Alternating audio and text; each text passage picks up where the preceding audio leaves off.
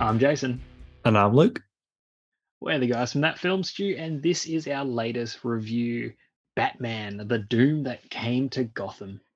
Directed by Christopher Berkeley and Sam Liu, Batman, The Doom That Came to Gotham is the animated superhero film based on the DC Comics and comic book storyline of the same name, written by Mike Mignola and Richard Pace. The movie is out now, but if you haven't watched Batman, The Doom That Came to Gotham, it's a long title, and you want to, go watch it first before listening to our full review. We will be talking spoilers. Before we get into it, make sure you subscribe and download this podcast on SoundCloud, Apple Podcasts, wherever you can find us, and feel free to leave us a review. And follow us on social media. We're on Facebook, Twitter, and Instagram as That Film Stew Podcast. So, Luke, what is Batman, The Doom That Came to Gotham about? An alternate Batman in the 1920s must fight against mystical and supernatural forces that are taking Gotham by storm after he accidentally awakens to being known as the Lurker on the Threshold.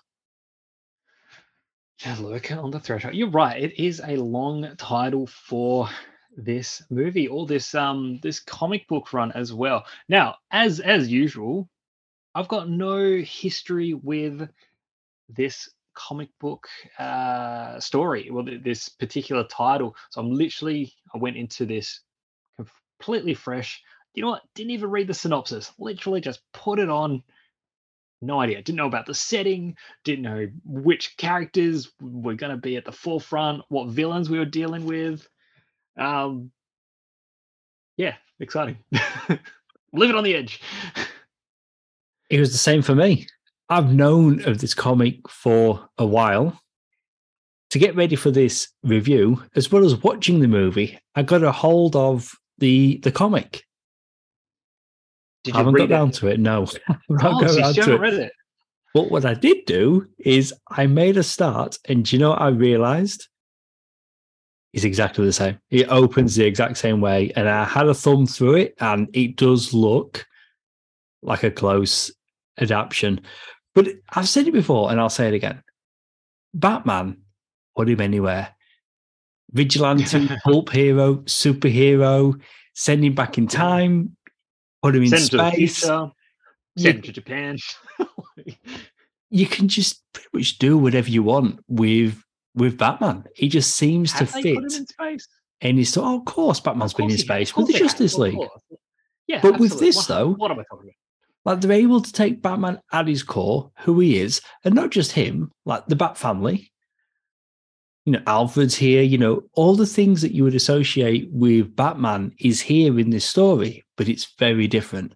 And what I really like about it, you said going into it not knowing which villains were going to be in it. Well, pretty much all of them. I mean, yeah. But they were different because this is an Elseworlds tale, and although different enough to be different. I'm not explaining myself very well. But like Poison Ivy, for example, or Two-Face, all the villains, it's kind of like they're different enough, but at the same time, you don't need to be told who they are.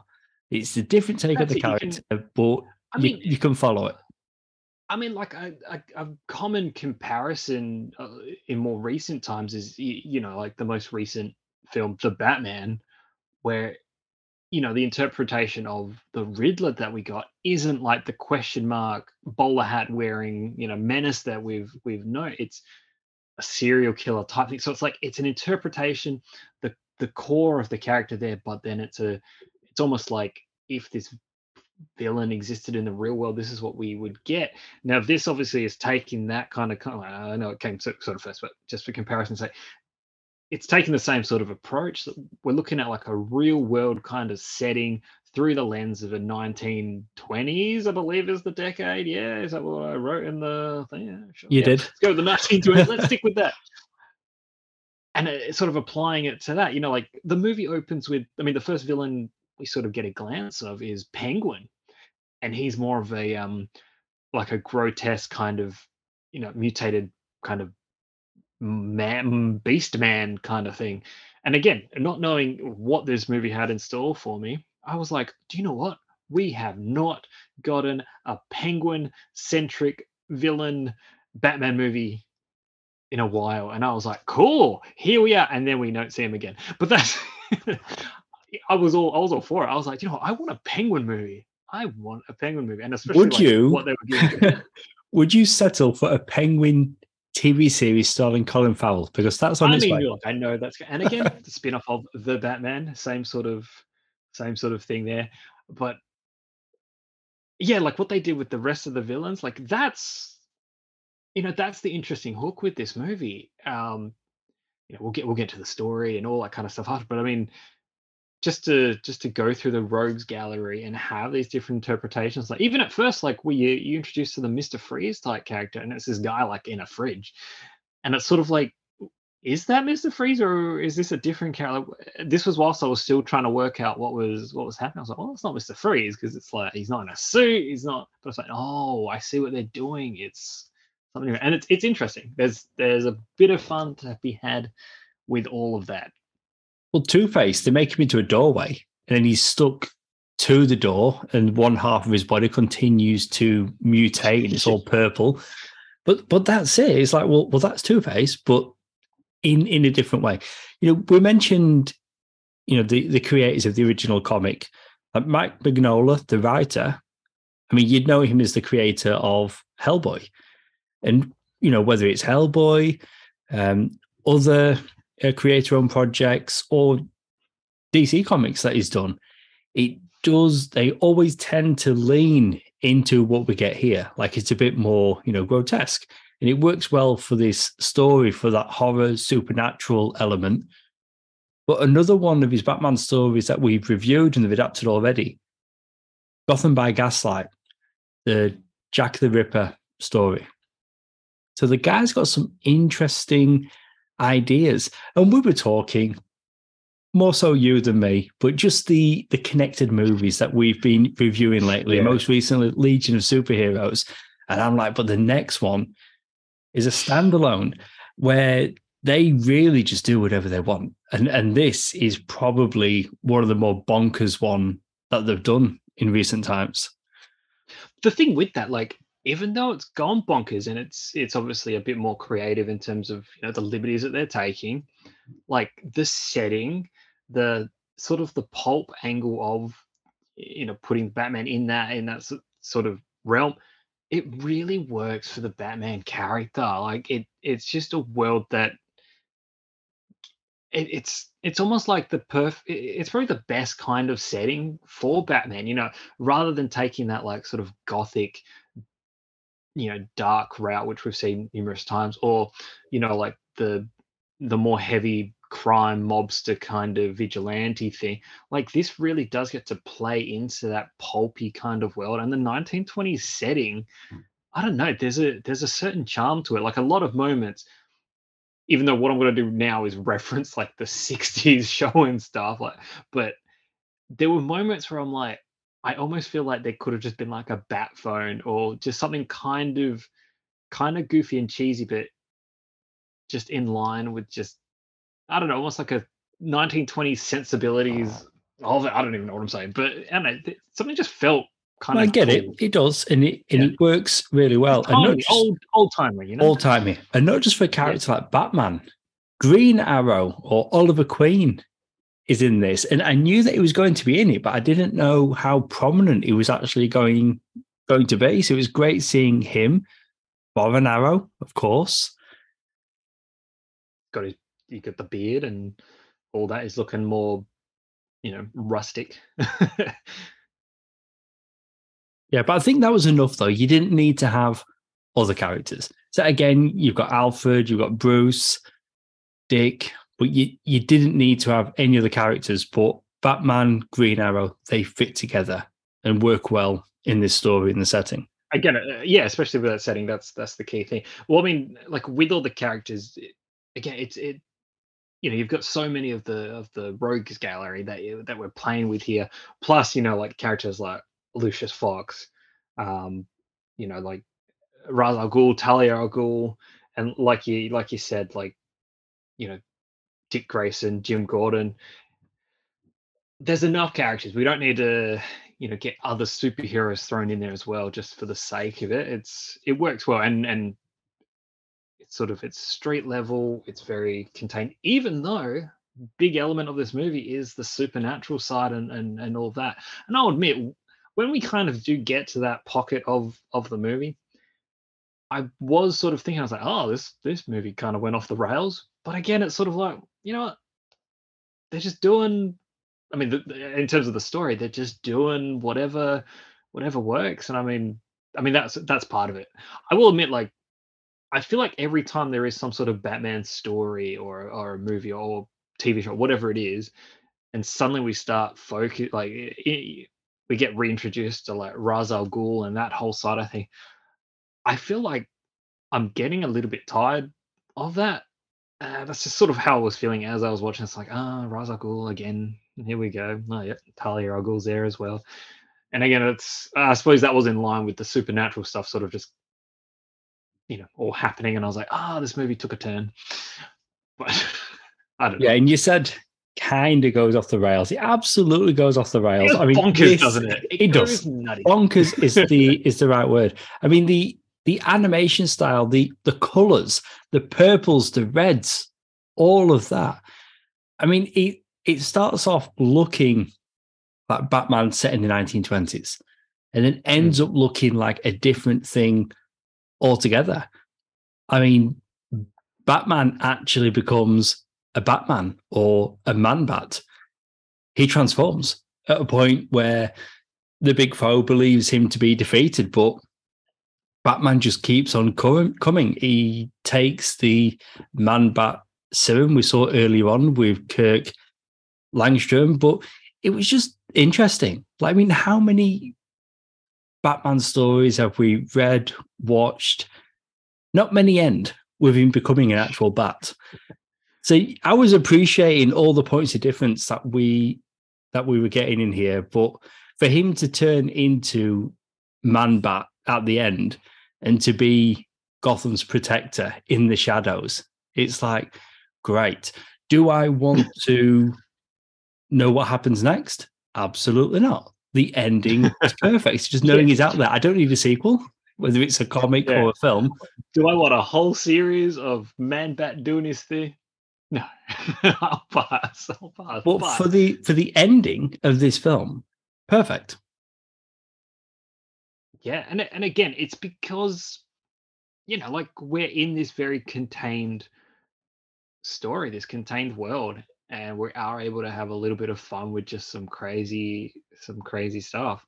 Um, but I mean, it's not just that. It's not just the fact of it doesn't affect anything else, whatever. It's just like, no, look, within the whatever it is, like 80, 90 minutes of movie that this story is exploring, it's like it's actually a pretty decent kind of little adventure that we have. And yeah, it gets pretty crazy. So the excitement's there, the enjoyability's there, and I gotta say, it's a DC animated experience that I haven't had for a while. It's like it just got nutty, and I mean, to keep me engaged and focused, big tick, big tick. But I was curious because you have been struggling Yeah, they've recently. been pretty rough. Yeah. But again, I think that's more so been the connected films for you. So I was curious how you go with this standalone one.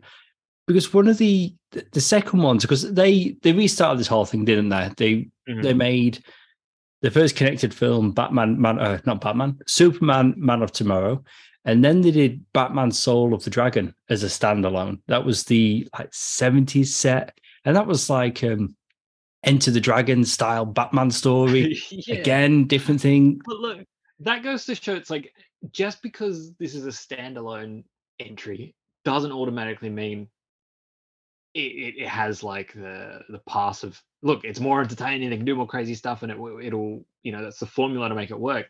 Like that Enter the Dragon style Batman Ah, film. that's right. I forgot you didn't Like really like that one. it wasn't like I don't know. And again, it was weird. Like I like martial arts and that kind of, like an old kung fu movies and all that, but I just wasn't feeling it. Like it wasn't. So again, it's not the winning formula, but I think it definitely does help if I'm not engaged in the ongoing thing. But even when you have an ongoing continuity, you still need like a single entry to be quality in itself. It can't be reliant on what comes before and what comes after. Yeah, Connective tissue, that's yes, but true. it But still do you needs know to be a what? contained good story. Before this, we did Legion of Superheroes. One of the criticisms I had on that, it felt like you were watching a TV show or a pilot for a TV show. It didn't really feel like a film. It had good moments, but it didn't feel like a film. This one, absolutely. You talked about, the runtime. I'm pretty sure the comic they adapted was a 3-parter, and it felt like it had a beginning, middle, and end. Like you could give somebody this film, it's a complete story. I mean, the So, end is crazy, but it's still of one piece. You're right. I Like did, it starts, I did ends. wonder. It's different now with streaming and digital purchases, rentals, and all of that. But like back in the day, you'd imagine like parents would go into a JB Hi-Fi or whatever HMV, pick up a new Batman DVD for their kid who likes Batman. Here you go. I bought you this new Batman movie. I guess it doesn't happen the same way now, but a parent showing this to a kid, like, hey, you like Batman, here's a new Batman movie. They wouldn't be prepared. The parent, the child, it's a different thing altogether. Yeah. I mean, that's why we've got classifications and all that sort of thing. But even, I don't know, I mean, how this many would be an parents are M. paying attention to them? They're pretty much Yeah. all M's for us and then PG-13 in the US. But I was just I mean, wondering, though, because it is Batman. You look at the cover, the box art, looks like Batman. The costumes is a little bit different. There's tentacles. You see the Lurker there. But for the most part, it just looks like a Batman movie. But it's not for kids. I mean, look, it obviously, like, it definitely isn't for kids, but it's not the most goriest or violent. I mean, obviously there is still, yeah, like there's some gory There's a lot elements. of body horror, though. Body Yeah, yeah, that's dysmorphia. true. There's a lot of that. Yeah. Yeah, yeah. I Kids was don't thinking want to see back, that. I'm like, is it? It is pretty gory, to be honest. Or do they? Maybe they do. And that's how we sell movies. Give the kids the gore. That's what they love. Um, Now, look, some of the performances. I'll mention this. Look, we've had many people play Batman, many people voice Batman. Now, in this, um, David Giantoli voices Bruce Wayne Batman. Now, on one hand, I'm like, the voice is quite fitting for, I guess, like the setting, and like sort of what I'm referring to, like that pulp kind of feel, almost like this was an old, like the Batman serial kind of thing. But giving my honest opinion, I find like this performance from David Giantoli just quite a, whether I call it weak or just like a bit of an pretty uninteresting. Like it wasn't a voice that I was like, yeah, that's Batman. That's kind of just sounded like a guy. Yeah, and he's it's Bruce Wayne. It kind of did sound like he was just going through the motions. It's a different Bruce Wayne though. And He's not yeah, and that's ending to it. be billionaire playboy. Like he's just going through life. Like he's got a mission. He's following it. Um, yeah, I mean, yeah, to go with the different setting, it's a different performance. So they're not saying, "Hey, can you come in and do Kevin Conroy or some of the other better known And Batman that's why I've voice sort of actors." like, again, I'm in two minds with it. Like, and I think I've sort of wrestled with. I'm like, do I like his voice or not? Like, I feel like it works because it's the movie dictates that it should, the setting, all that kind of stuff, the type of character that we're getting here. But then at the same time, I'm just like, I don't know. It just seems like I think because it is so different to what we've been used to. It's like it just doesn't give off Batman vibes, or even like the what you'd expect to be like, the suave Bruce Wayne type. But again, different. I'm going to bring up an actor, and we've talked about him a lot over the years. who's voiced Batman for many, many films. And it's back when they were doing the New 52 continuity. Jason O'Mara. You hated him, eh? I struggled for the longest time. And then I don't know if I either started liking him as Batman or just gave up. You just got used to just accepted it. Like, okay, this is what this is what it's going to be. This guy didn't jump out at me as in like, oh, it's not working for me. I don't really like this. But O'Mara, yeah. I think we've had so many actors. There's been so many actors now. It. I mean, for the longest time, Conroy would come back, whether it was Justice League, the Arkham games. You know, he would come back more than most. And then we've just had so many actors since. So many actors. And this is a one and done. So I didn't really have any particular critiques on his performance. I thought it was fine with the story they were telling, the setting. Yeah, it just... Yeah, don't get me wrong. It's not a major, like, deduction or deter or whatever, like a negative. It's just like, just as I was watching, I just felt like, it's kind of an underwhelming sort of performance there. But yeah, again, it wasn't horrendous. It was just, bit boring. That's all. This is the last time I'm gonna put O'Mara down because I've seen him in other things and I do like him as an actor. I'm starting to feel bad now because it seems like I brought him up for no reason whatsoever, other than to put him down. Just to rub his face into the dirt. Look, you're not bad-mouthing the man, you're just bad-mouthing his voice as Batman. It was just talking. Anyway. Look, unless you've got anything else that you want to talk about with this movie or any other voice actors or actors in general that you just want to badmouth. Not badmouth. Tim Russ, Lucius Fox. That worked for me. Sure. Tim Russ is good at delivering a deep voice authority. You'd know him as Tuvok, Star Trek Voyager. Always liked him in that. Sure. Oh yeah. And his brother was Teal'c in Star Trek SG-1. But yeah, he's the voice that I noticed in it. Who else do we have here? Jason Marsden. Jason Marsden as both Dick Grayson and young Bruce Wayne. Marsden, like, I've seen his name in lots of things over the years. Always good to hear him. John DiMaggio, James Gordon. So there's a lot of go-to guys in this as well as supporting characters. David Dastmalchian as Grendon. So, like, this guy always gets around. Like, he's been in numerous comic book properties, including voice stuff. So I feel like just give him a shout out every time. I mean, what did we last see him as? Probably wasn't the last thing, but Polka Dot Man. Polka Dot Man.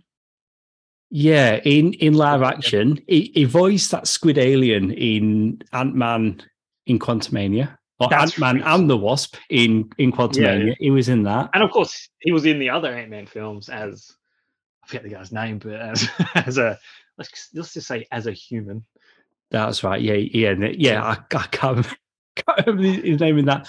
It was something, I don't know, it was like Derek or something. I don't know. It was something very plain and generic.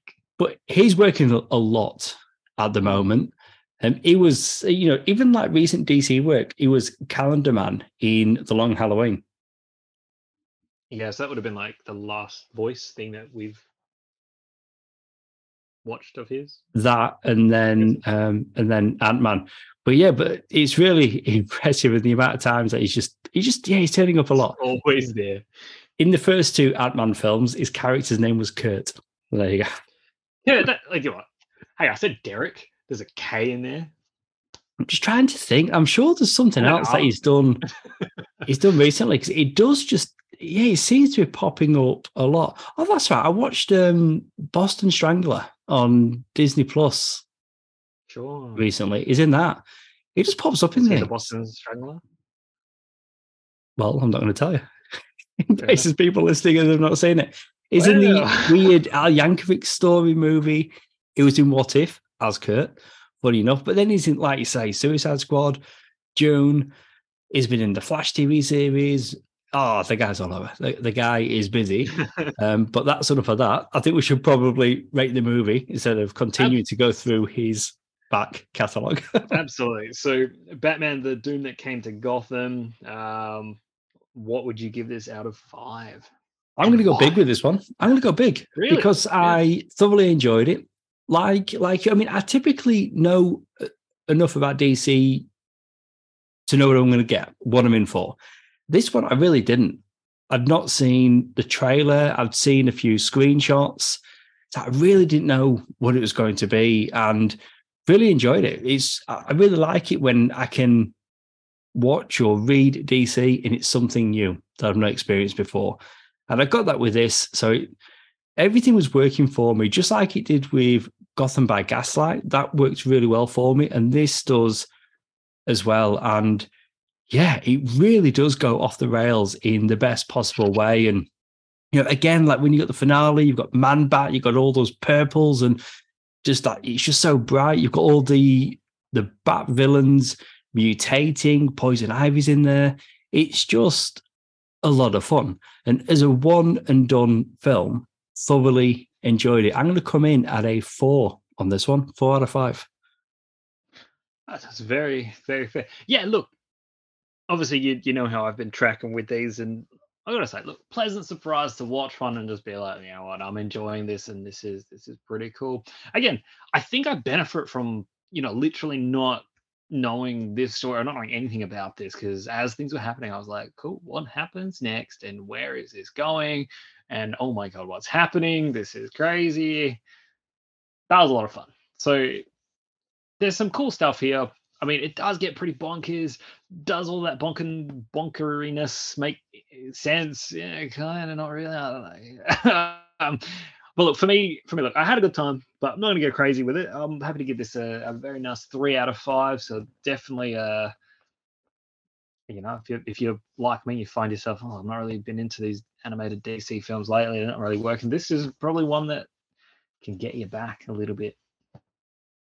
And that's it for our review of Batman: The Doom That Came to Gotham. If you haven't already, check out our other shows, Rewind and Review and Sounds Like Comics. Each of those shows also have their own Facebook pages.